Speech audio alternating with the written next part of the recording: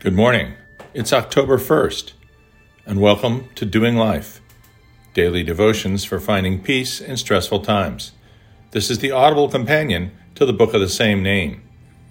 The music you're listening to this morning is Fallen Through Time by Bear McCreary from Outlander. Today's title is Too Bad. A moderately good man knows he's not very good. A thoroughly bad man thinks he is all right. C.S. Lewis.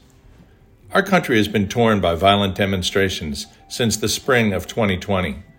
As if the burden of the 2020 pandemic, along with all of its hardships and losses, were not enough, a select few individuals across the nation have hijacked the legitimate peaceful protest of those who seek for racial justice, and instead have been using it as an excuse for the wanton destruction of property, physical violence against those who oppose them in any way, and even the senseless murder of some. Perhaps they are funded by powerful individuals who, for unclear reasons, seek a state of total anarchy. Perhaps not. But no matter their true motivation, people who randomly steal and destroy and threaten and injure others with impunity are felt by many to be simply evil. Those of us who hold to a code of ethics in which random violence is completely unacceptable find the actions of these few virtually inexplicable. C.S. Lewis, the author of both the Narnia Chronicles and of Mere Christianity, says that far from inexplicable, their actions are quite logical. A man can understand the nature of sleep while awake, but not while sleeping. You can see mistakes you've made in a math problem when you're thinking clearly, but while making them, you can't see them at all. You can understand what it means to be drunk when you are sober, but much less so when you are inebriated. And thus our opening quote, "The average man indeed knows that he's not altogether good, but the thoroughly bad man thinks himself quite all right." Believers, as they move along the path of sanctification, becoming more Christ-like, have greater and greater understanding. As you get better, you can recognize what evil remains within you. But if you are steadily getting worse, progressively becoming more and more evil, then you understand your badness less and less. Lewis says in summary, good people know about both good and evil. Bad people know about neither. We can reach only one conclusion then, and that is that only more right can extinguish wrong.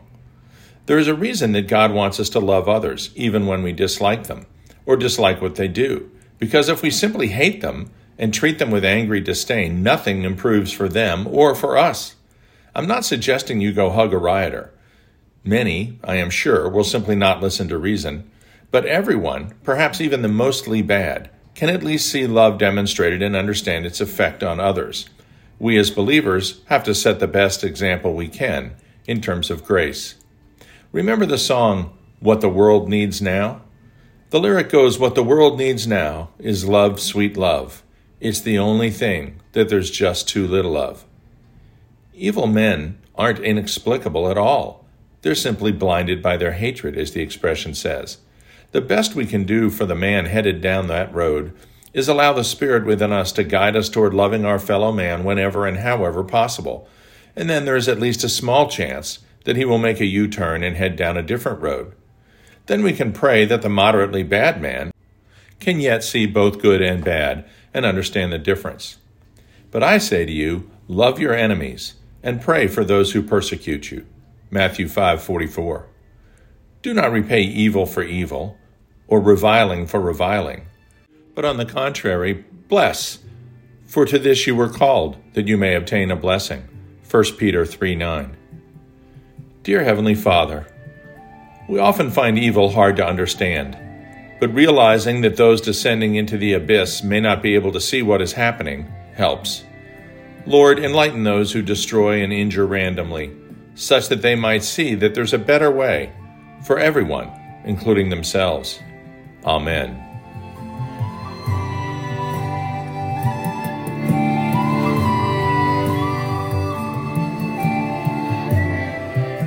We'll see you tomorrow.